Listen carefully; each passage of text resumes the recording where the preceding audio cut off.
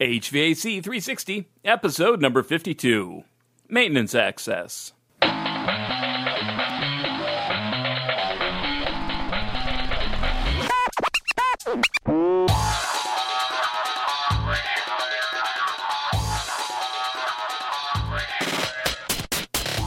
welcome back, everybody, to another episode of HVAC 360. I am your host, Matt Nelson. This week, we're talking about maintenance access, but before we get into it, I'd like to say, hey, yay, we made it a year, 52 weeks. So 52 weeks, even though it's been a little bit more than that, if you know the behind the scenes as far as when we started in Building Chatter and things like that. But 52 episodes, we have a complete set for a year. And we will be going on into our second year. So obviously we got some great things that are coming up, lined up some interviews, and hopefully we can get it out on a consistent basis. I always like to do that. I know the last couple of months have been a little bit rough. If you've paid attention, or if you're new, hey, don't worry. Nothing's wrong here. This week we're going to be talking about maintenance access. So what's so exciting about maintenance access? Well, you know, to the owner, it's really the bottom line, you know, being able to maintain their equipment and keeping it on the line and getting the best possible performance, the best, least energy they can. It's really important to them. So therefore, it should be very important to you as well. Both the design engineer and the commissioning agent really want to take a close look at maintenance access. It's not something to be an afterthought, and I kind of have a little 4-step process that I kind of like to take you through going through this a little bit. Step 1, I name that step, does it fit? This is your design step. Step number 2, can it be installed and set up? That's your construction step. Step number 3 is, can it be maintained? And you would think, well, doesn't it end there? No, there's a step 4. Step 4, can it be replaced? You know, back in step 1, nobody ever thinks about step 4. Can it be replaced? I mean, what does it take to actually replace some of these pieces of equipment? If it's little, if it's like a cabinet unit heater that sits by the door, guess what? Not a problem. Do a little drywall patching, possibly a little bit extra finish or a different option as far as what you order, and that would be it. But say, for instance, you were replacing a chiller that didn't have proper access. Say you were replacing a air handling unit that didn't have proper access. That would be a problem. You would be long gone and possibly 20, 30 years down the road, possibly retired, so you may not care, but realistically, you should be on the ball with this. Do not leave it in the owner's lap. This is part of your professionalism, whether you're designing it or whether you're reviewing it for a commissioning authority. So, let's get into it. Step 1, does it fit? During design, very important that you have the equipment selection for your project picked out. This is really going to be the basis of design, but when you're selecting it, you got to make sure that it actually fits in the space that you provided. Now, obviously, mechanical equipment rooms, electrical equipment rooms, those always have an overabundance of space. Architects always give you more room than you can possibly ever need to fit all your mechanical equipment. Of course, I'm being sarcastic. They never give you enough space. But it's important to differentiate, being able to actually fit the equipment into a space and being able to maintain it. There's a real difference. I mean, I can pack a car better than anybody. I can fit anything into any sort of vehicle. It's an innate skill that I have. But just because I can do it with a car and packing equipment for going on a trip or going off to college, that's completely different than being able to actually get to the different pieces and parts that you've actually put into the space. Never pack a mechanical room. It's never gonna end up right. It's never gonna end up good. And it's not doing the owner any favors. So you're gonna have to be thoughtful about it when you plan it out. How's the maintenance guy gonna move around? What sort of equipment is in the way? I mean, a lot of times it may look good on paper, and this is the problem. You got to think a few steps ahead. So all the equipment may fit in a room, but what happens on the next step when you start overlaying the ductwork, overlaying the piping, overlaying the boiler flues, overlaying the, this, that, and the other thing? All of a sudden, you have a really tight space. You need to be able to think of that right during design. So you have the equipment selection and the design. So you have a piece of equipment that you've picked out your basis of design. You do that because, it's just simpler that way. You have your piece of equipment that you can schedule, that you know all the ins and outs, all the details. You have the cut sheet. You know how wide it is, how long it is, how thick it is. All the very specific details that you need to be able to draw it on a piece of paper. Well, and we'll get into equals later. But, I guess it's very critical on where you put it. And let me tell you a few things about making it too tight. If you make it too tight, did you factor in everything? There's a safety factor you want to flub in there, but you really, it can get eaten up rather quickly. When you get an allowance on a budget, there's certain things that that allowance goes for that are unforeseen conditions. Do you really have everything detailed out? Do you have the flanges on the ductwork? Whether or not they're half-inch flanges or whether they're 2-inch flanges. Do you have the base rail to the piece of equipment? Does it sit on a equipment pad, equipment curb, some sort of concrete curb that you have in the mechanical room? Is the room going to be flat? Is there structure overhead that you're not necessarily accounting for? You really have to play this out, and I guess I'm focusing on mechanical rooms a little bit now, but you really have to really have to lay it out and think it through about what exactly you're going to do, because if you're going to take a 90 right off a piece of equipment, it's not going to be as close as you think it's going to be. You can lie to yourself and say, it's just going to go on, just come out, the 90-degree elbow is just going to come off the piece of equipment like this, and that's how it's going to be. But you know what? You're not an installer. You're not a contractor. What you don't know is that you need, an extra 2 or 3 inches because you have to have some sort of, coupling or flange or something like that in there to be able to connect the piece of equipment to the ductwork. And it's that oversight that if you make it too tight, guess what? You're going to get bitten at the end. Your system's going to be restricted on the airflow, and you're going to end up paying the penalty and energy by increasing the static. Some of those system effects. So you want to make sure that you allow yourself enough space, enough breathing space. And we're going to kind of go over some of the construction implications a little bit later. But let's get back to that or equal. So you have your basis of design, and in most cases, you're going to have an or equal, which means that you're going to have 2 or 3 similar products that you're going to find acceptable, that if the contractor wants to use B or C instead of your A product, they can go ahead and do that. It's going to be fine. But when you're talking about big piece of equipment, it's not necessarily, very important with little piece of equipment. Sometimes it can be.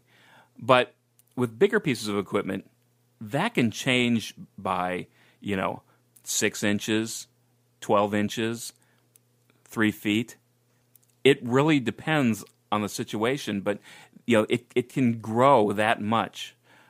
Just from your base of design to what actually gets installed.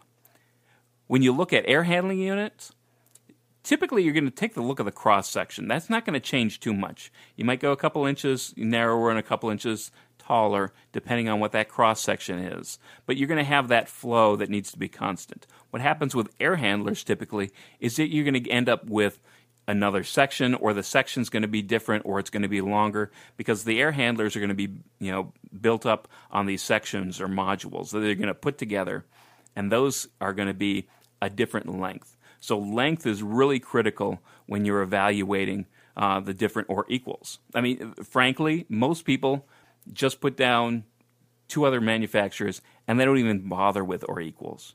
but it's really critical if you have a space that's really, really tight, you want to take a look at those or equals and see if you can't get the dimensions of what would be submitted by the contractor to make sure that you have enough space.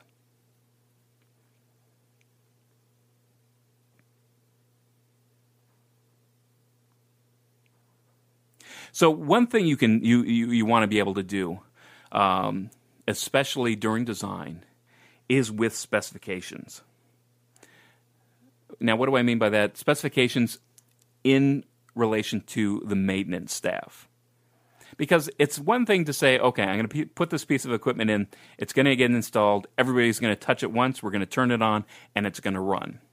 Well, I speak from personal experience where you take the same panel on and off of a unit, you do an adjustment, you put the panel back on, you test it out, it doesn't work. You take the panel back off, you do another adjustment, put the panel back on, test it, doesn't work. Take the panel back off. But you understand. You get the message here. But realistically, if there's a way, if you ask just that one additional question, is there an upgrade? Is there an option that I can purchase with this piece of equipment that will make maintenance easier, where they have just a handle to turn instead of having to have like 9 different hex head screw bolts that they have to undo each time they want to take this panel off. I mean, not only is it going to be better for the maintenance guy, but it's just going to be friendlier all around. If there's that additional thing, and if you're a manufacturer out there, hey, look how you can make your equipment more maintenance friendly. So, engineers out there, take a look at the specifications, see what you can do about that. You want to make sure that you're factoring that in. And if you can, at all costs, because typically these things they're not budget busters. They're a few $100s. For a piece of equipment that's thousands and thousands of dollars. So it's really not that big of a deal in most cases to be able to specify better handles, easier access, different types of fasteners, that just make it easier on everybody all around. In design, it's critical to coordinate with other trades. Do the best you can. I mean, you want to make sure that your electrical panels aren't behind your air handling unit and you're blocking that code clearance distance. Obviously, those are some of the dumb things that you can really coordinate ahead of time.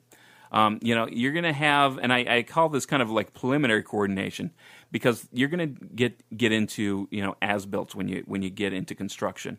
That's going to be a whole different form. But for right now, you want to make sure that all the pieces, parts have their own little home, have their own little space around them. Everybody's kind of like a happy little family living in those mechanical and electrical rooms. You don't want to make sure that there's pipes where there shouldn't be and ductwork that's not going over what it shouldn't go over. So do some preliminary coordination with that. Obviously, absolutely a key. It's what every commissioning agent should be looking for during the design process. A couple of different tips for the design process. You want to watch the mounting height. And what I mean by that is sometimes you have a ceiling that's, say it's at 9 feet, but you have, for whatever architectural reason, you have a plenum space that may be 4 feet above that. Well, guess what? You don't want that terminal unit, that VAV box, way up there, so you have to actually deconstruct the ceiling grid to be able to get a ladder up there to be able to maintain it that high. You want to make sure that all your access is decent for all your equipment. You want to make sure that you identify drywall ceilings. And that hit home just recently with something you didn't think about, and all of a sudden there's a drywall ceiling there. I mean, that might have been just a brick wall. I mean, there's some things you can do to a drywall ceiling to get access, but none of it's pretty. A drywall ceiling's meant to be, this nice finish. From an architectural standpoint, you just want to see that. You don't want anything else. So consider a little game with yourself. If you have to put a hole in a drywall ceiling for an access door, you've lost. Just stay away. Try to organize your equipment and your access and your different accessories so you don't have to penetrate that drywall ceiling. And know it ahead of time. I mean, you might just have a loose conversation saying, okay, where's the drywall ceilings going in this place? Have a conversation with your architect. Talk to them about it. And while you're at it, while you're talking with them, you might want to talk about access around the roof. I mean, I've said it time and time again, but access around the roof, getting to different locations, absolutely critical when you're a maintenance person. Even when during construction, they might have ladders tied off in certain places. But once those ladders go away, I mean, all you commissioning agents understand, when all the construction ladders go away, guess what? Now you got to start lugging things around to be able to get access to different equipment. It's a lose-lose situation. Architects, please kind of, just take them through the different pieces that need maintenance. I mean, and frankly, that's pretty much everything. If you have a roof drain, you need maintenance access. It might be a different kind of maintenance access, but, it might not be lugging a box of filters up to an air handling unit, but you still have to actually get to that space. And if you have a multi-story building with a slick roof, that's not going to cut it when you're trying to put a ladder on it. That's going to be unsafe, and that's really no good. Okay, so that's design. Those are some of my tips. Now we get into step 2. Can it actually be installed? Now this is where you want to do walkthroughs when you're in. Nothing is better than walking through and identifying things, during construction. Whether you be an engineer, it's going to be essential for commissioning authorities.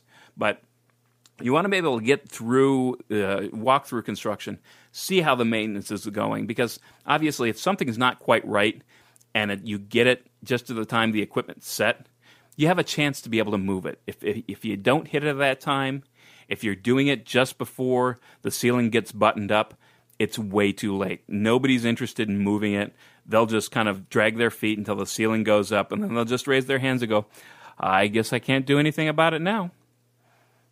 At that point, you get into an argument, and then it causes a bad situation if you really, really have to have it moved. So, really, when you're an engineer or commissioning authority, get there early, take a look at the maintenance access when you can. And really, it's kind of an evolutionary process because, construction is, it's first this, then that. So when you look at it one day, you may come back to it in 2 or 3 days, and all of a sudden, that maintenance access is completely blocked. I've had that happen in more than once. So coordination drawings. These are the things that really should, be the driving force, the telling, the proof in the pudding. And what these coordination drawings are, typically they're a set of drawings that are started by one of the contractors, and then they proceed to be sent to different contractors, and everybody draws their own stuff. In BIM, this is supposed to be smoothed over, but at least today now, from what I see, coordination drawings are absolutely key because things, the engineer's drawings are drawn diagrammatically. This is really, it's exactly this. Here's what I'm constructing. Here's what I'm putting in. And typically, the guy with the biggest stuff or the most important stuff goes first. Typically, it's going to start with a HVAC contractor because his ducts are the biggest, and they just can't, they can move, out of the way, up and down, things like that. But realistically, you don't want to if you don't have to. Next, the plumber gets in the mix, and then the electrician or fire protection, telecommunication, different trades. It depends on the sensitivity of it. And if there's a coordination issue, they'll work it out in the field with a foreman and things like that. But there's no, their goal is to get it to fit. Their goal is not to have it necessarily maintainable. And the real problem is that if you think about electricity and you think about the electricians and their equipment, if you don't have the proper clearance in front of a piece of switchgear, guess what? It's getting flagged. The occupancy permit is not going to be issued. If there's a junction box that you can't get to, guess what? It's getting flagged. It's getting moved. It's being corrected. These are all code issues. Code for safety. You know what's not code? Maintenance access. Maintenance access is not code, at least to my knowledge. So it's often ignored by the rest of the trades. They just have to be able to install it. You know, the big trick. I just have to get access enough to get it in once and to have it run and run right. But nobody has to think about maintenance. So that's kind of the whole reason why, I'm going through this, is to talk about maintenance, to talk about the importance of the access to this.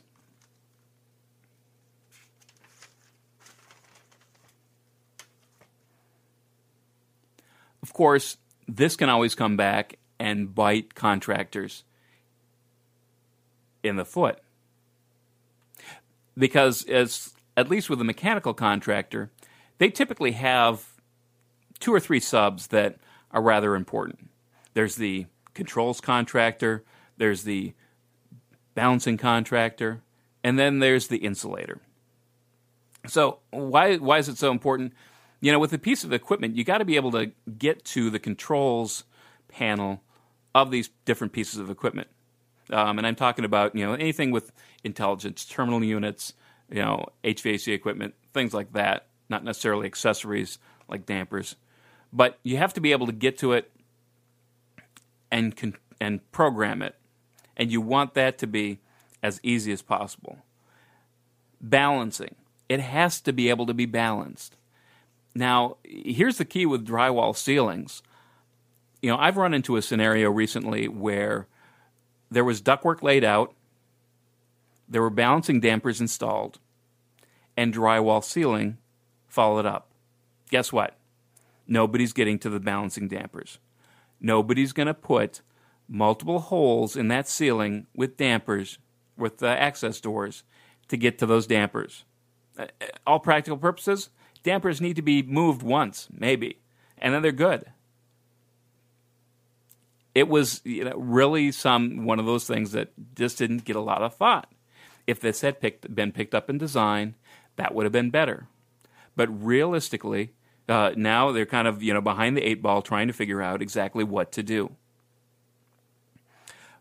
So think about the balancer when you're thinking about drywall ceilings, because it's not always about the big pieces of equipment, the terminal units, whether they be heat pumps or VRF units or fan-powered VAV boxes or VAV boxes up in the ceiling.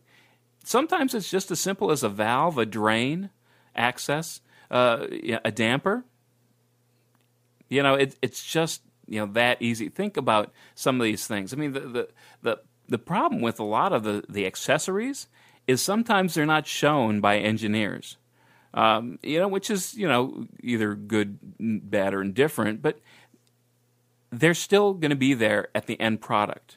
And if they're not thought about, then they're going to get forgotten. So you need to make sure that you think about those things when you're going through your design. But obviously, it's critical for the contractor to know that if there's a drywall ceiling there, hey, he better flag it and get an RFI to the engineer as soon as possible. Because once those ceilings go up, he doesn't want to have to pay somebody to tear them back down and put them back up again. So, insofar as the insulator goes, insofar as that guy goes, or gal, they're putting up insulation around ductwork that's probably already installed or piping. If it becomes increasingly difficult, you want to make sure that insulation goes in and that they do a quality job. You want to be able to empower them to be able to do the best job they can. The same thing goes with the controls guy. Same thing goes with the test and balance guy. But you want to empower the insulator to be able to get all that insulation in a neat and workmanlike manner. What you don't want to do is pinch the ductwork up to the ceiling so they can't actually get the insulation around it.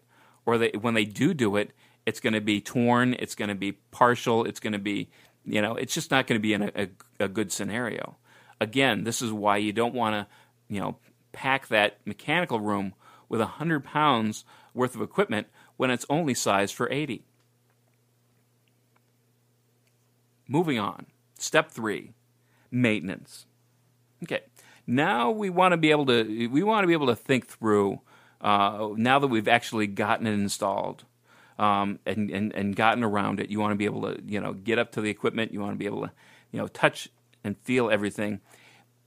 With maintenance, there's a certain number of things that you have to do with a piece of equipment, depending on what it is, how big it is, and things like that. But I would, make a little matrix for yourself, whether or not they have to change filters, whether or not there's belts with the equipment, whether or not they need to be, have bearings greased.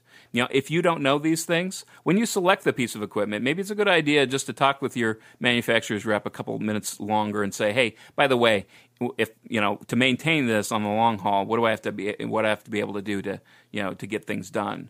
Whether it's cleaning the coil or washing out the drain pan or whatever. Find the couple of things and just have that in your mind when you're laying out these pieces of equipment. And that will give you a little bit of better perception of, what the maintenance guy is going to have to go through.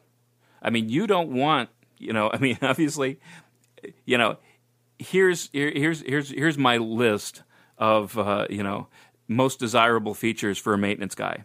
I want somebody who's a contortionist. I want somebody who's small and also tall. I want somebody who's as thin as a rail. These are kind of the perfect maintenance people in my mind, because you know what? In reality, the types of systems that they get, that's exactly what you have to be able to maintain some of this equipment. You have to be a contortionist.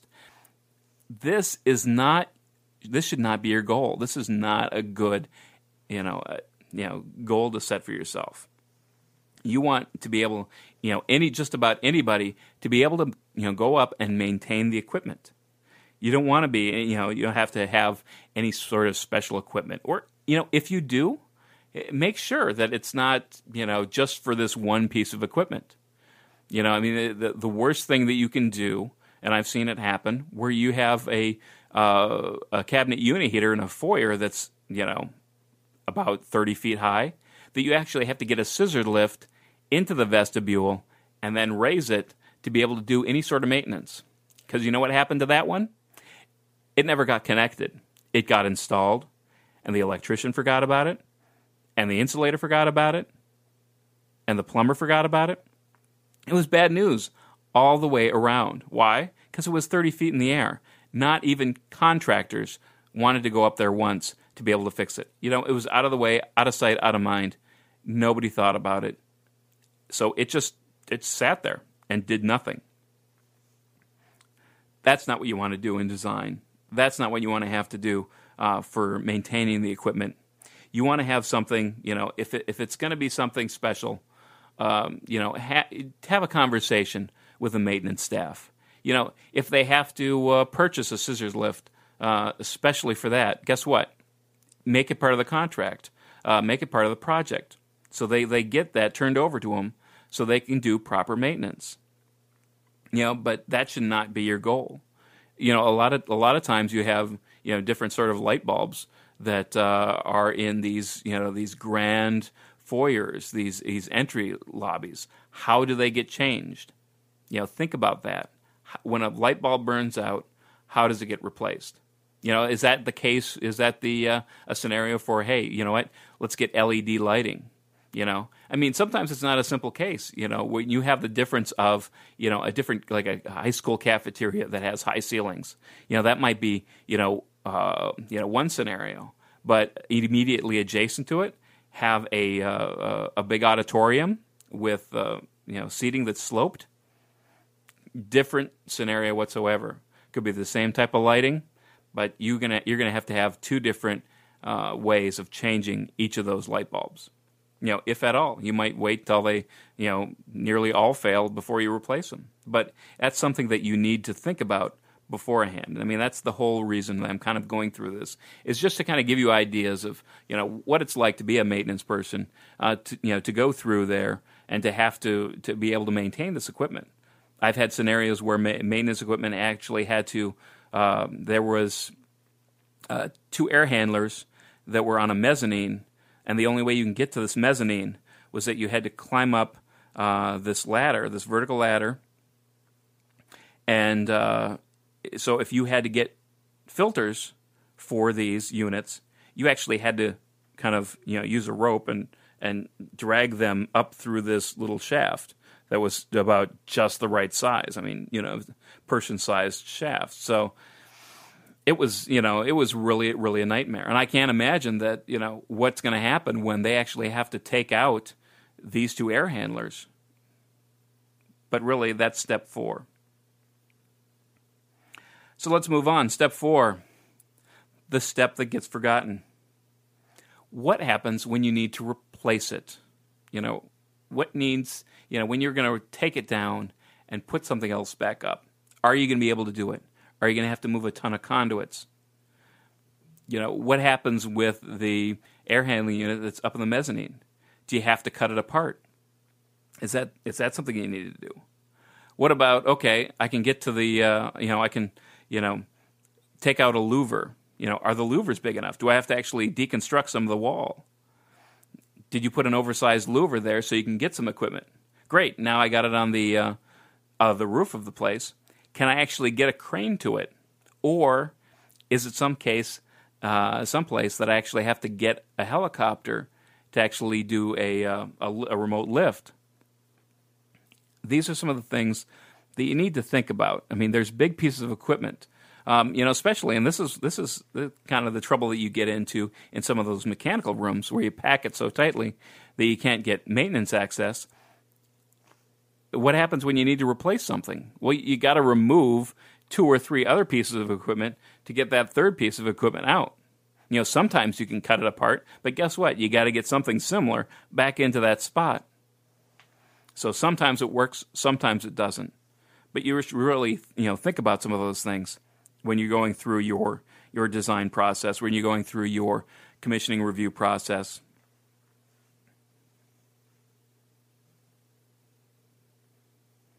Really, when you're doing this, I mean, when you think about it,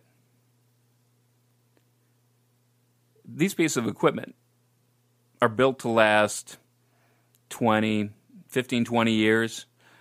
Realistically, they might go longer.